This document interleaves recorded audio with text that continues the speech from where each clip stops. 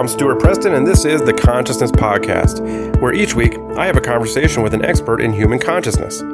This week I had the pleasure of speaking with Dr. Michael Nahm, and the topic was terminal lucidity, a term he coined. Terminal lucidity has implications in end-of-life experience, near-death experience, and provides insight into human consciousness. Dr. Nahm is a biologist and has also studied zoology, botanics, genetics, and paleontology.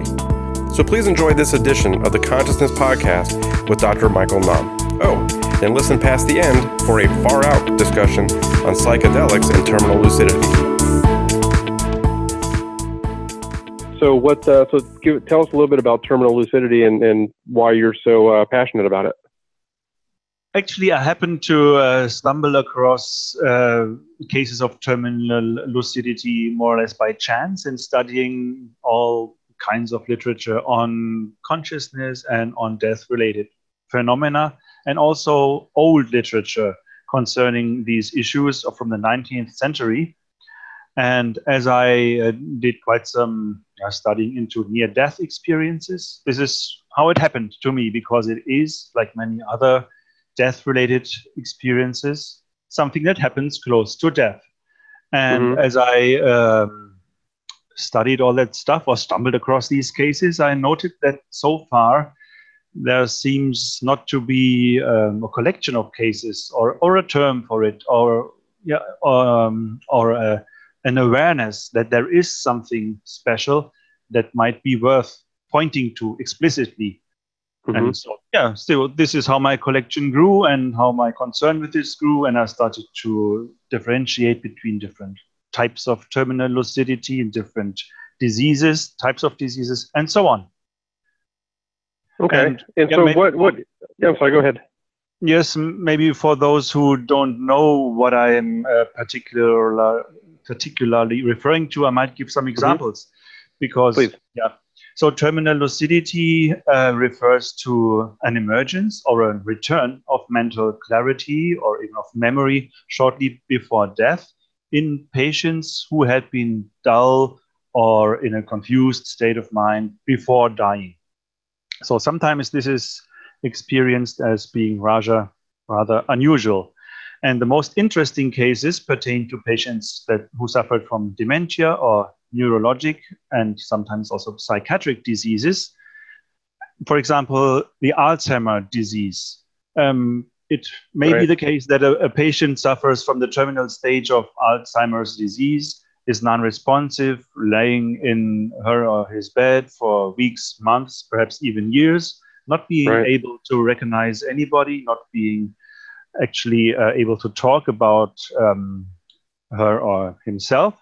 And all of a sudden, this person might become lucid, perhaps even sit up in the bed and talk about the past life again, seemingly remembering again who she or he was, asking questions about relatives, inquiring about the current situation or talking about their own concerns, fear of death, and so on. And then this person may just sink back into the bed and die within, in extreme cases, let's say minutes or even hours or 1 or 2 days. So these are the most dramatic cases which illustrate terminal lucidity in patients suffering from dementia diseases that even go hand in hand with the destruction of the brain structure, which makes it so peculiar. Yeah, and I've got some questions about that coming up, later, because that does make it pretty peculiar. And I don't know if you talk to the family and doctors, but I mean I would say that moment of lucidity must be pretty shocking to a family, especially if they're not warned about it, to have somebody who has no faculties at all to even sit up and use muscles and talk and have memories. I mean, that must be, a pretty shocking moment. Have you talked to anybody who's, been through that, or is that just kind of an assumption I can make that it must be, maybe a wonderful and also a pretty painful experience all at the same time for the family and friends around them? Yes, it depends. Some people experience it as very comforting, spiritually, relieving, or easing. But for some people, it can in fact be quite frightening. So I know of one particular case in which an Alzheimer patient, an old woman in her 80s, reacted just in the case I have previously described. So the two daughters of her were present. They were grown-ups, and they were very concerned. They didn't know what happened and how to relate to this situation. And there was even a granddaughter present, and she just ran out of the room because it was too scary for her, because she had known her grandmother laying in bed for months or years. So this really was very frightening, and they all didn't know what happened and how to behave best. Yeah, so I bet if you're not ready for it, it must be a shock. Yeah, this can definitely happen. Yeah, and I think it's also one reason why I aim at highlighting these cases of terminal lucidity, to make people aware of them, to show that this can happen, and so that people might be able to take the opportunity to optimally deal or handle these very precious last moments with their relatives. Yeah. Yeah, and I know it seems like, and I mentioned this to you before, but in hospice, I've had a couple people go through hospice, and the hospice nurses have even told us, they said, just be warned, there may be, and they didn't use the term terminal lucidity. They may have said lucidity or clarity, or they may wake up for a minute, but they kind of warned us that, something like this might happen. So is this, I know the cases that you presented that I read through are pretty extreme, like you mentioned, from meningitis and brain tumors and some serious, damage to the brain. But in a normal patient who's going through hospice and is in a sedative state, is this more common than not for them to have a moment of terminal lucidity? Well, I think it's still something that doesn't happen too often. It's not regular, for sure, but it does happen regularly. But it's not the case that in each patient, of course. And the more dramatic examples, which I focused my studies on, like cases of tumors, Alzheimer's disease, strokes, and these types of disease, it's maybe even rarer. But so far, there are no statistics on that. But still, it does happen. And because it is such an extraordinary experience, nurses know about it and tell people about it, because sometimes people tend to think, oh, now my mom or whoever is getting better, she will be healthy again soon. And then quite the contrary happens. Within a very short time, the patient dies. And this is, I think, one of the reasons why nurses tend to alert people about the possibility that these things might happen. Yeah, just prepare them for not to be too optimistic or expect miracles. Yes. Yeah. So it must be difficult then to study this. It's and it kind of reminds me, about near-death experiences in my conversation with Dr. Kelly, and it's a difficult thing to study when it's almost case studies and, taking people's word for it and observations. It's not something you can repeat or make happen. So, and I guess I was hoping with my previous question that it was common enough that there might be something we could do, but I guess studying this is pretty difficult, isn't it?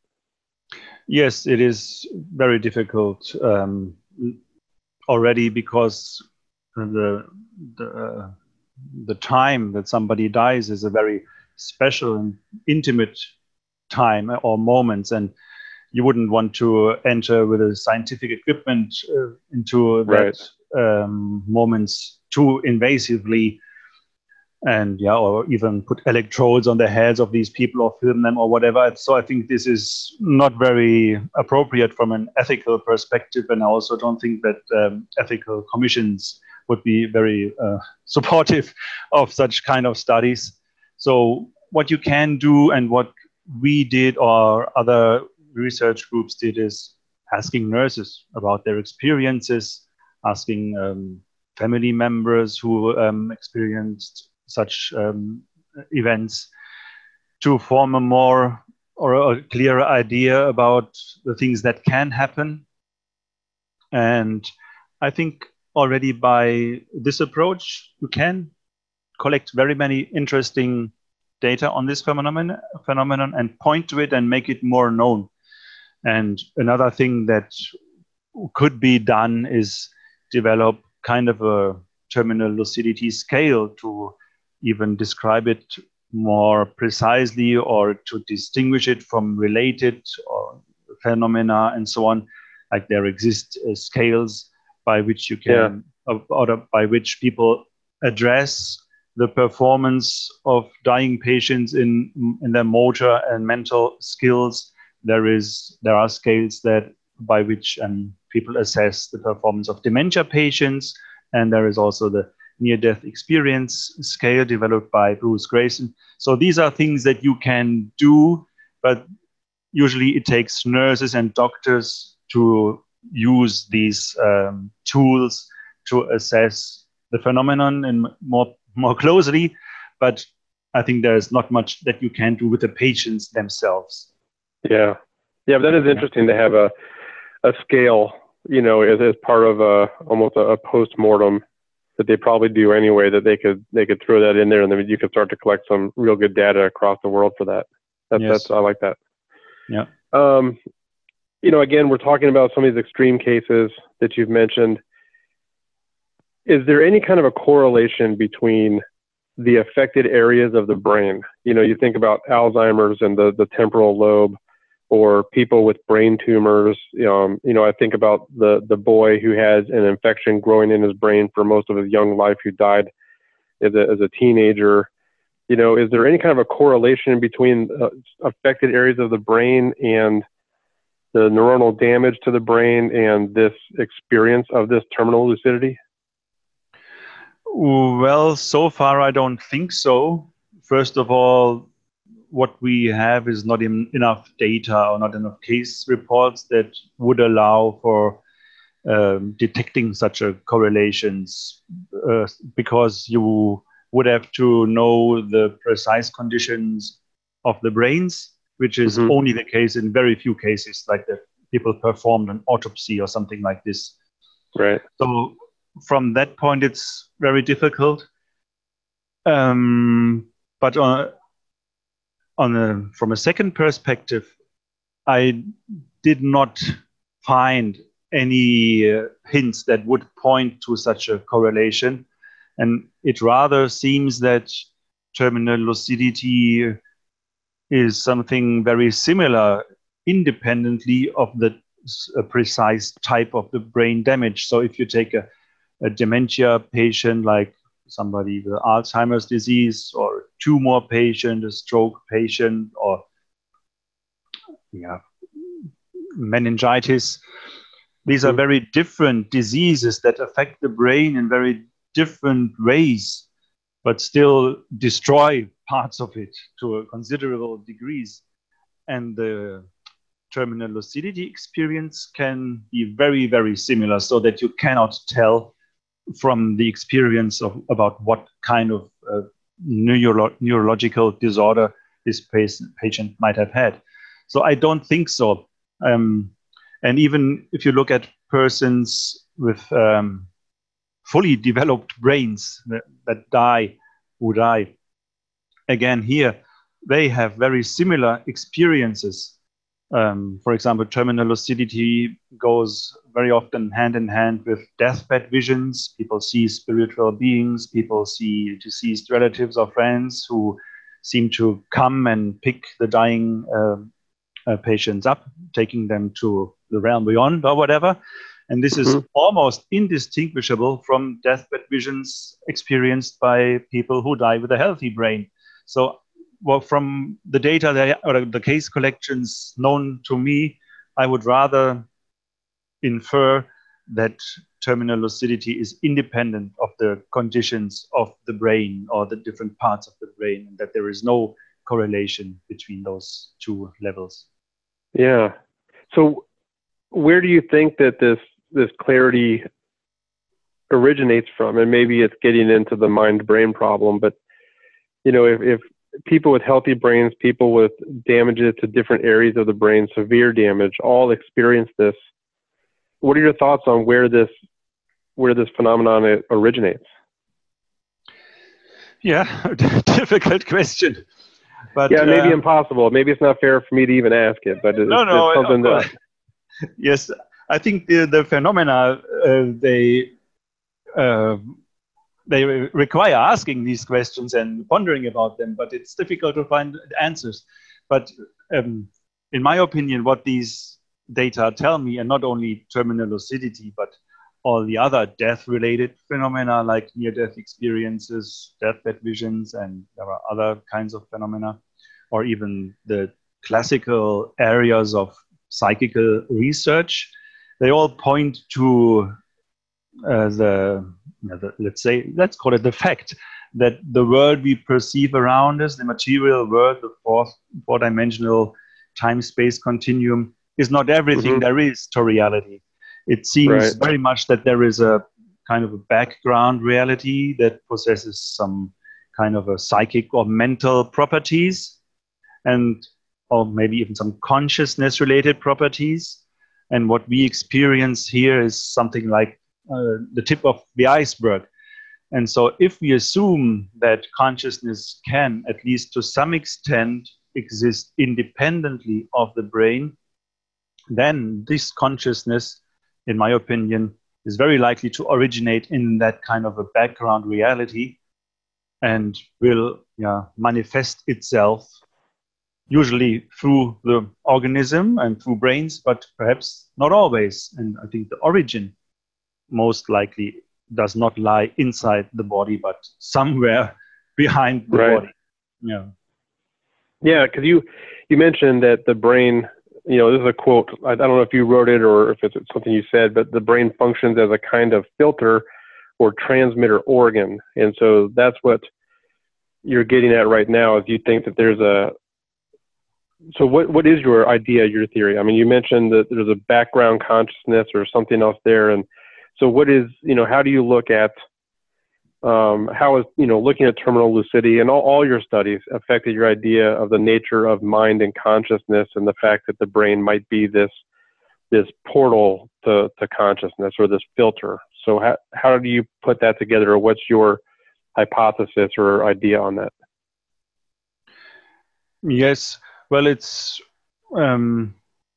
similar to what I just talked about. This Right. idea that the brain is a filter or a transmitter is in fact very old. It dates back to many centuries, and it was actually rather prominent in Romantic times, and German Romantic authors wrote about it.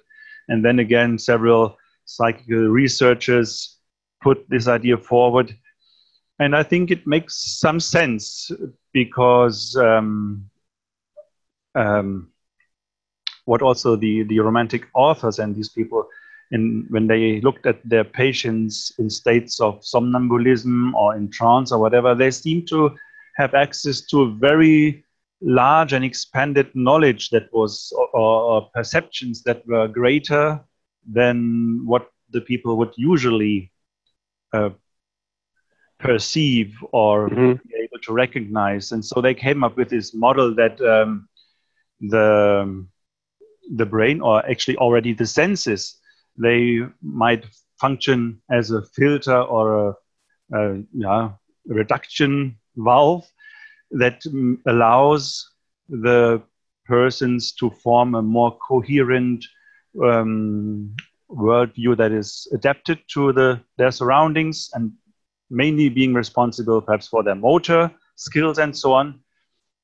And so I think that makes a lot of sense, but of course it's very difficult to concretely or directly form hypotheses about how does that really work. And so far as I know, there is very not many really reliable or detailed theories are around. For me, it's something that the data, the available data, they tell us it's maybe or most likely like this. It's more likely than assuming that the brain produces consciousness. So I think the filter hypothesis fits better to the large, also anomalistic data available, but still we don't really have a proper theory that might account for it. There are some physicists which developed models or frameworks in which we could use here, perhaps. But I don't know if we will ever understand this in the full extent, or if our mind can fully explain itself. I'm not sure if this can ever happen.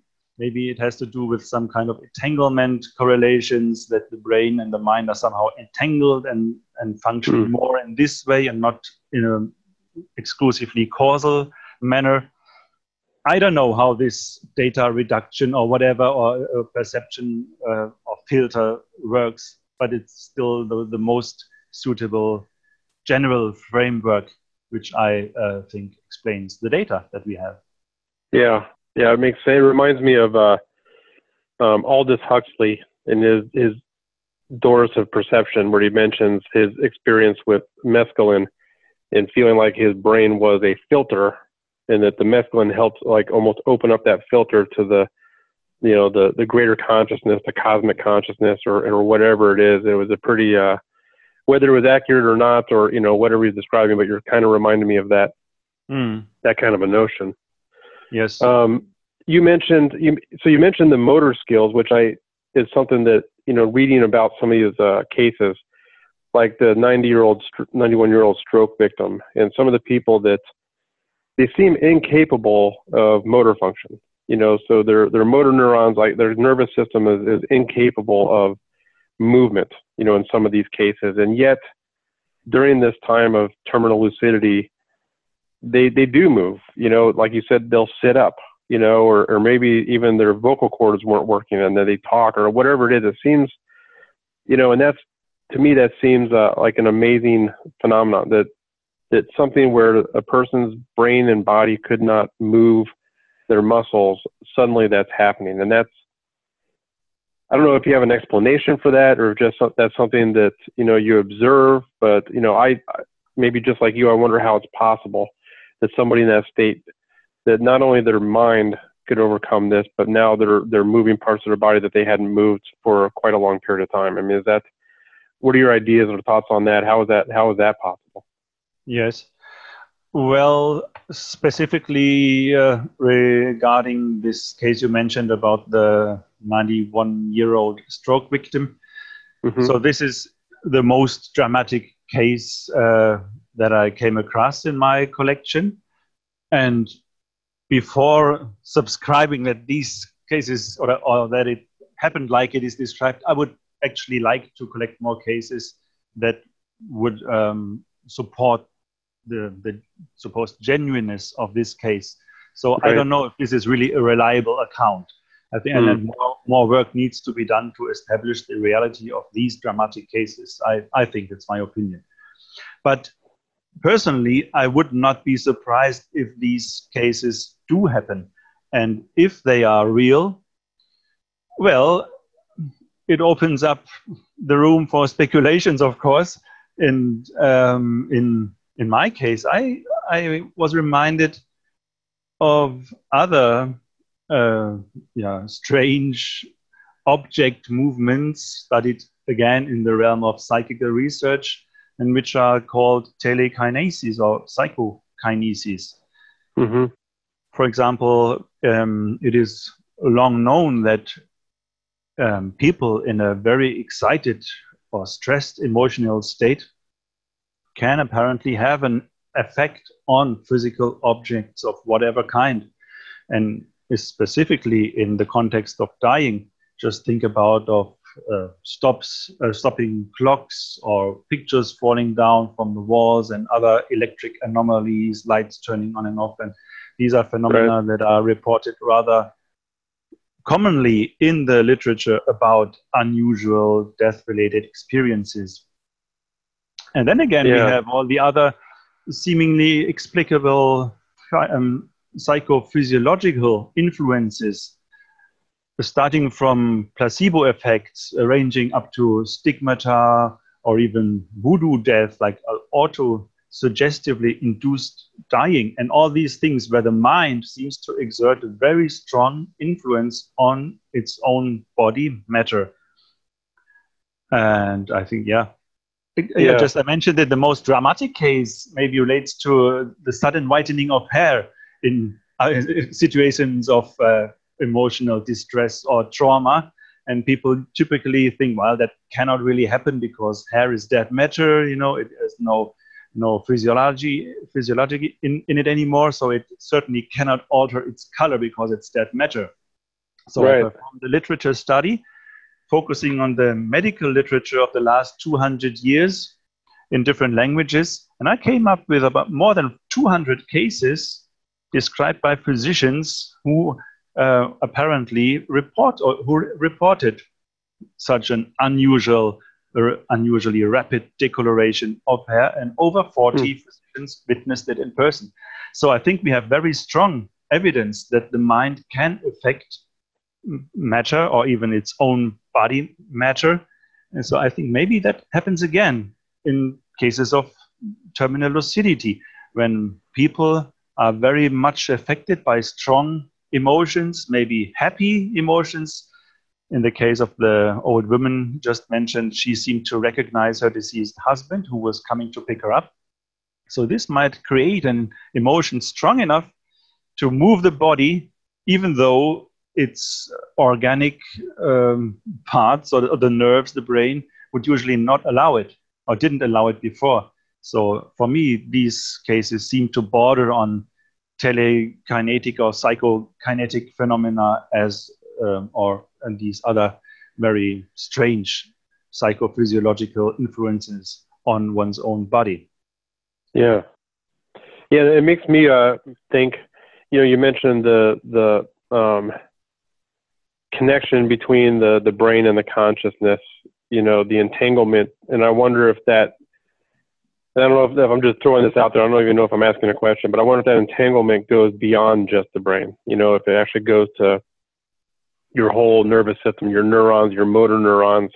Mm-hmm. If there's something there, then that's why things are able to actually happen, and maybe these movements are coming from that greater consciousness. I don't know. That's a thought that occurred to me based on what you shared earlier. So, yes, that's certainly the case, and I think these entanglement processes do definitely relate to what I call psychokinesis, for example. There are even theories in which entanglement processes are employed in explanatory models for psychokinetic phenomena and so on. So that's definitely something I would also subscribe to, yeah.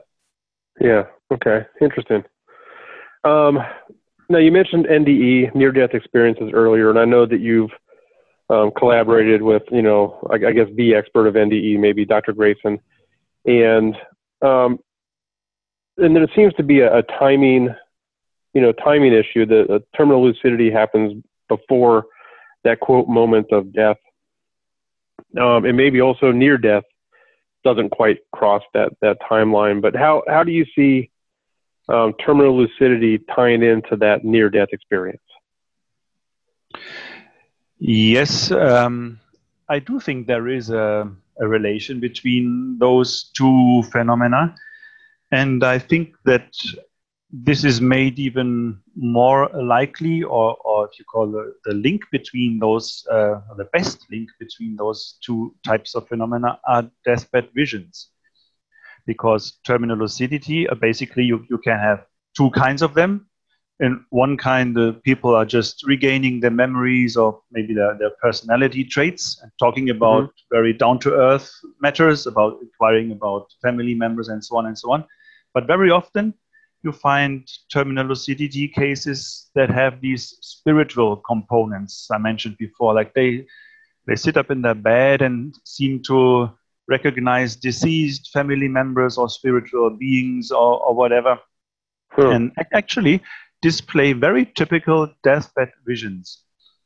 And this again ties very closely into the subject of near-death experiences, because also persons who experience near-death experiences, they report seeing or meeting deceased relatives, spiritual beings. They also might report perceiving heavenly music or bright lights. All this is reported from deathbed visions. And they also, of course, often report uh, a very intense mental clarity or lucidity they never experienced before. So you see that all these elements present in near-death experiences can again be found in deathbed visions to some extent. And deathbed visions in return are often a very profound component of terminal lucidity. So that highlights very nicely that all these death-related phenomena are closely tied and linked to each other. And now if you want to come up with explanatory models for, let's say, near-death experiences or terminal lucidity, I think it is very, very important to take all the other phenomena into account as well. So we should not treat terminal lucidity or near-death experiences as a singular phenomenon, an oddity that occurs close to death and has nothing to do with all the others phenomena. And I think, yeah, that's the way we must approach these so-called end-of-life experiences, which again, if we take them all into account and look at all these elements and their characteristics, this will only enable us to find the most suitable explanatory models for them. Right. Yeah, so this is that makes sense. Yeah. So what then is what's your opinion of survival of the mind or consciousness after death? I think I'm starting to get a clear picture of where you might be on this, but I'm curious to know, the terminal lucidity and near-death experiences and all these phenomena that you said, we have to look at as a whole to really understand that, this moment. How do you view survival of consciousness after death? Yes.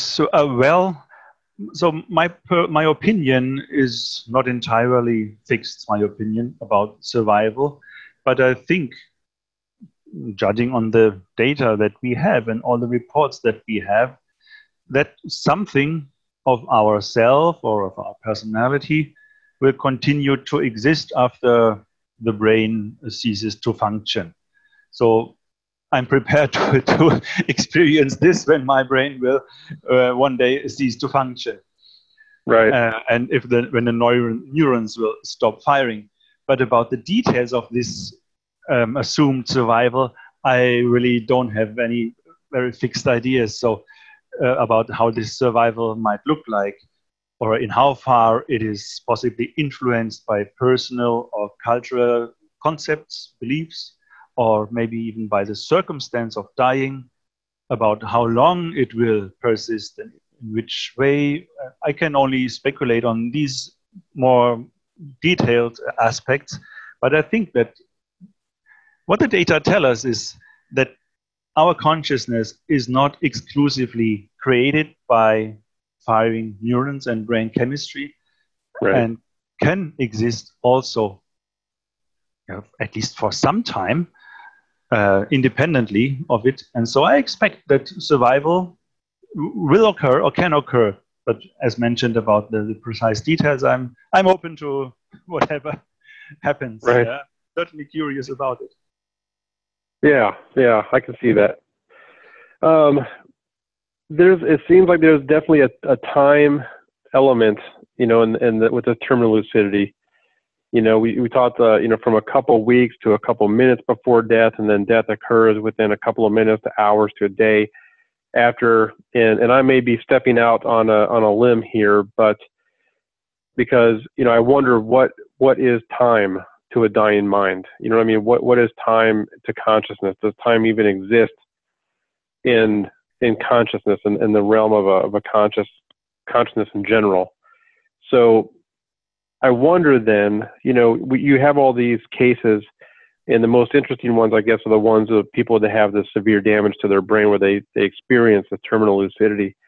But I wonder if somebody, and you have mentioned that a normal, healthy mind also goes through this, but I wonder if somebody who dies a sudden death, from an accident or a heart attack or aneurysm or something like that, might also have his or her own, and it's probably not observable, so maybe we can't even answer this, but I wonder what your, hypothesis might be on this. If a normal, healthy person who dies suddenly might also experience terminal lucidity, a moment of clarity, but in a time span that, we can't observe, but maybe within their own consciousness, they have the same kind of experience as somebody who wakes up from, Alzheimer's. What have you thought about that, or what do you think about, that kind of a thing? Is that something that could happen to the sudden death of a normal, healthy mind? Yes. Well, I think you're quite right that we really don't know what time is and how it really relates to the background reality of existence. But I think that as long as we as a person exist in this four-dimensional space-time continuum, we have to follow the flow of time pretty much. Right. And even when our body dies or comes into a situation where it is about to die. So if somebody dies very quickly or suddenly, like in an accident, I would assume that the mental clarity will only manifest at a time when this person seems already unconscious or dead to the bystanders. So, and I'd expect that such a person is likely to go through the stages described by near-death experiencers. Right. So if we regard these as typical stages of a dying process, then I would expect that the clarity also or will only be experienced by these persons when their body seems already to be dead, so then it or at least flows into that near-death experience. Yeah. So I would not expect these people to suddenly stand up, sit up, and describe such a moment of clarity. Although I would not exclude it, but I'd say the more sudden death comes, the more likely it is that the mental clarity will only manifest at a later stage to this consciousness. Right. Okay, that makes sense. So, looking to the future, with your study of terminal lucidity, where do you see it taking you in the future? What are some of the long-term possibilities that you see from this? Well, again, it's a good question because I'm not a physician. So right.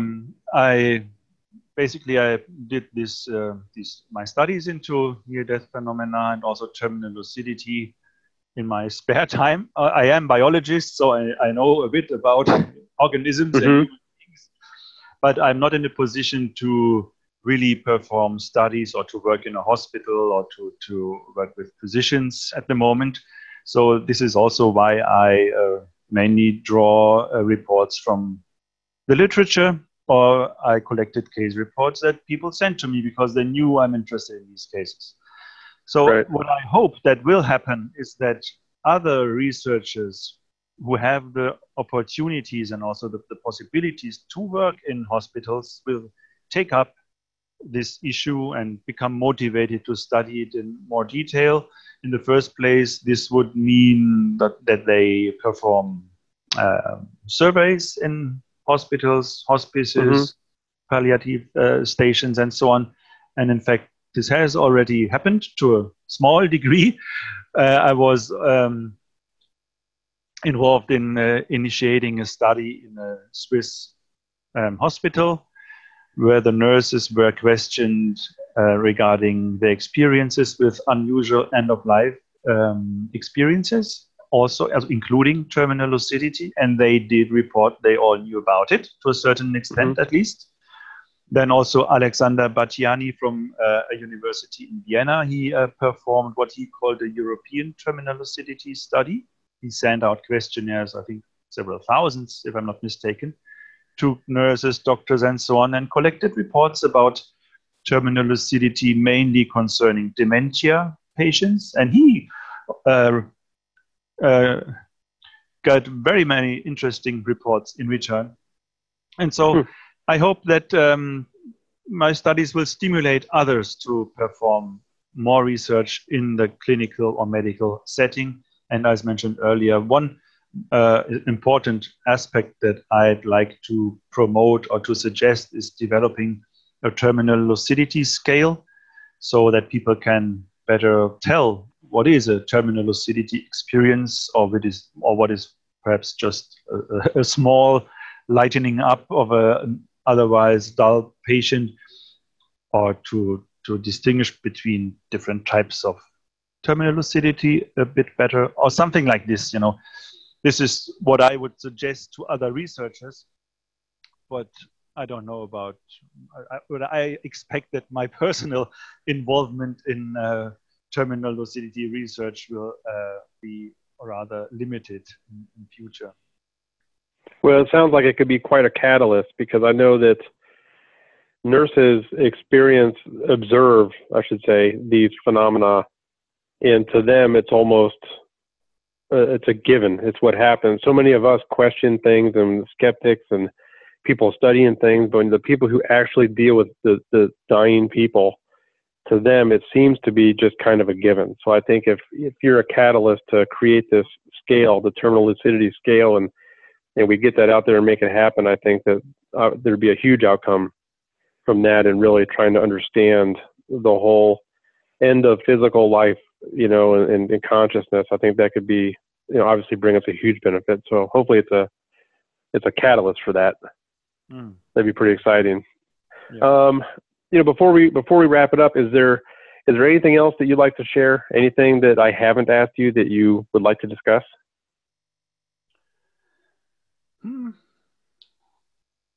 Well, maybe one thing, and that ties in with what you've just said.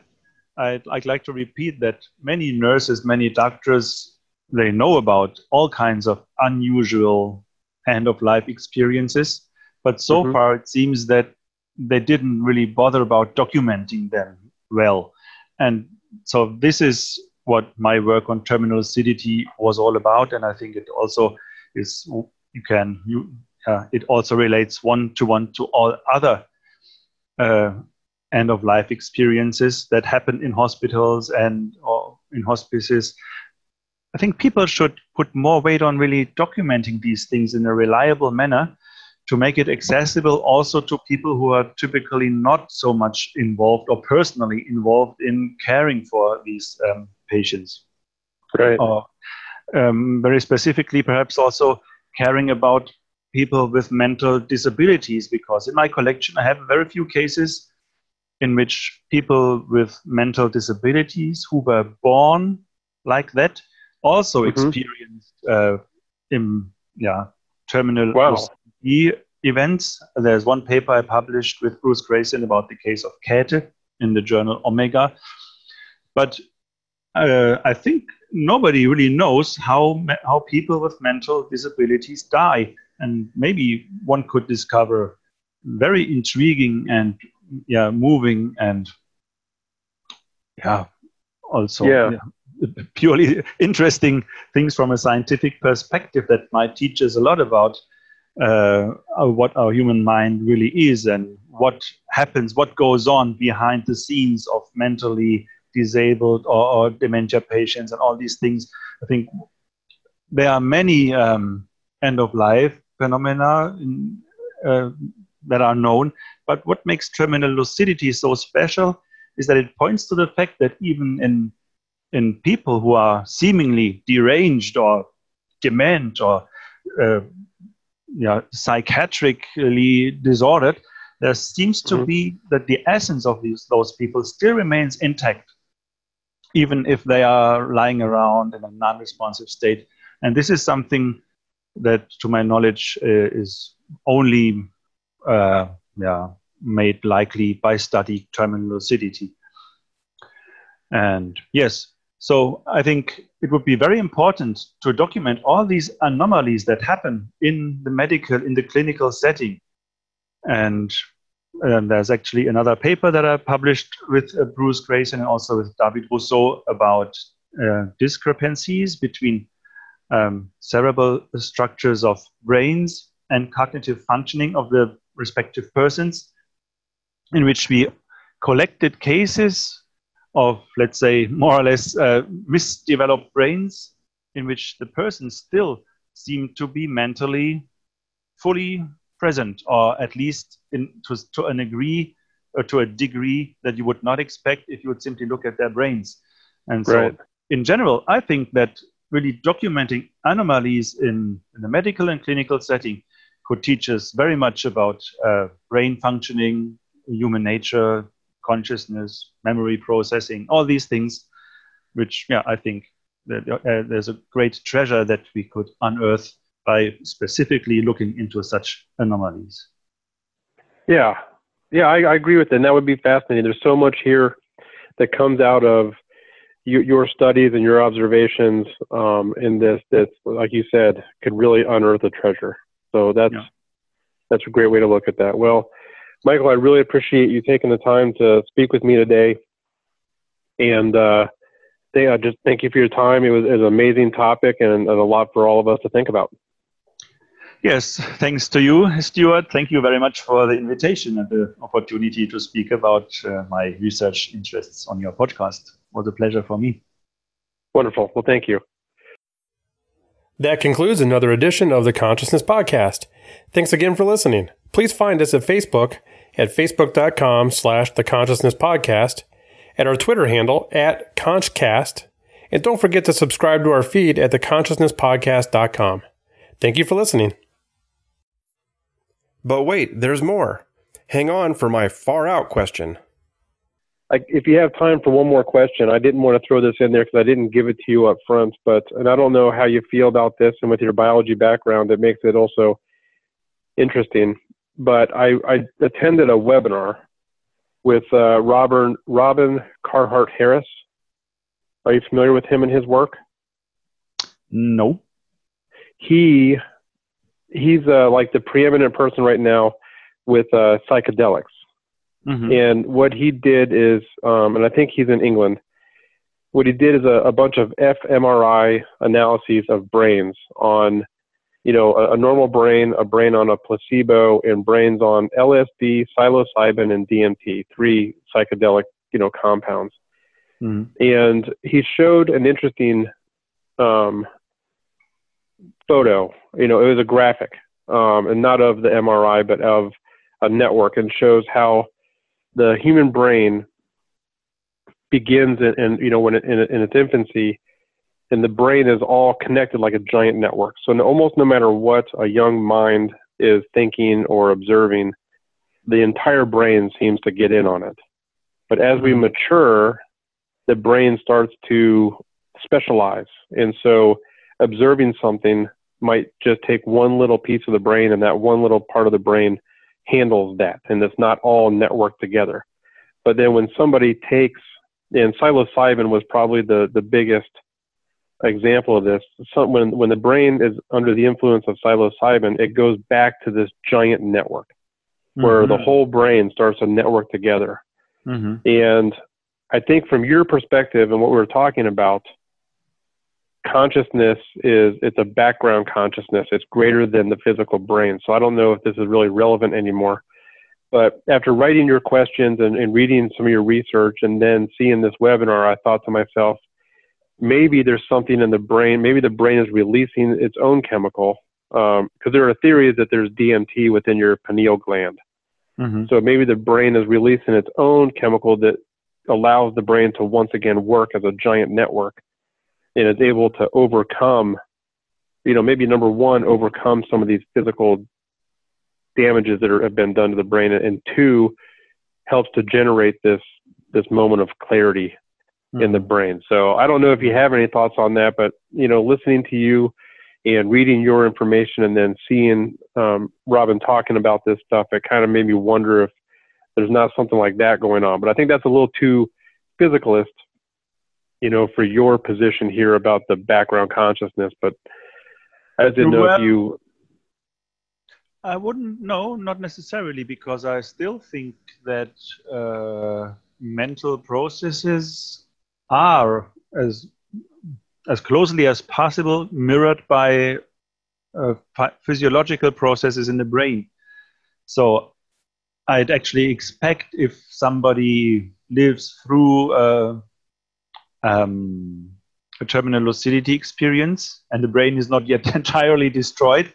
Like as mentioned, terminal lucidity experiences do also happen to people with normal brains. Mm-hmm. I'd expect that this will be mirrored by the physiology of the brain. So I can basically that makes sense. So if the brain still is intact, why should it not react like this and spread its activities all through the areas that are still intact and would then result or correlate with the respective mental experience of lucidity? I don't think that contradicts it or is an argument against it. Okay. Actually, you might have heard about several studies that in which dying patients were studied using electrodes on their head, no, but they were already I'm not sure. Comatose patients. They were non-responsive, and so they were about to die, and people decided that they should disconnect them from the machines that kept them alive. But they made these patients the subject of studies and measured the electrode activities on their brains. They also did it on rats. And so at a certain point, just before, so the brain activity then decreased, and all of a sudden there came a huge peak of activity. Right, yes, I am familiar with that. Okay, and then it dropped down again, and then the patient died. And people speculate whether these spikes are related to near-death experiences or terminal lucidity or whatever. Well, I doubt that they are related to near-death experiences, but for several reasons, because they are much too complex to be reduced to a certain spike of electronic activity in the brain. But maybe it creates some kind of mental experience that is different from usual mental experiences. I would not be surprised. Yeah, that makes sense. All right, well, thank you for obliging me in that one last question.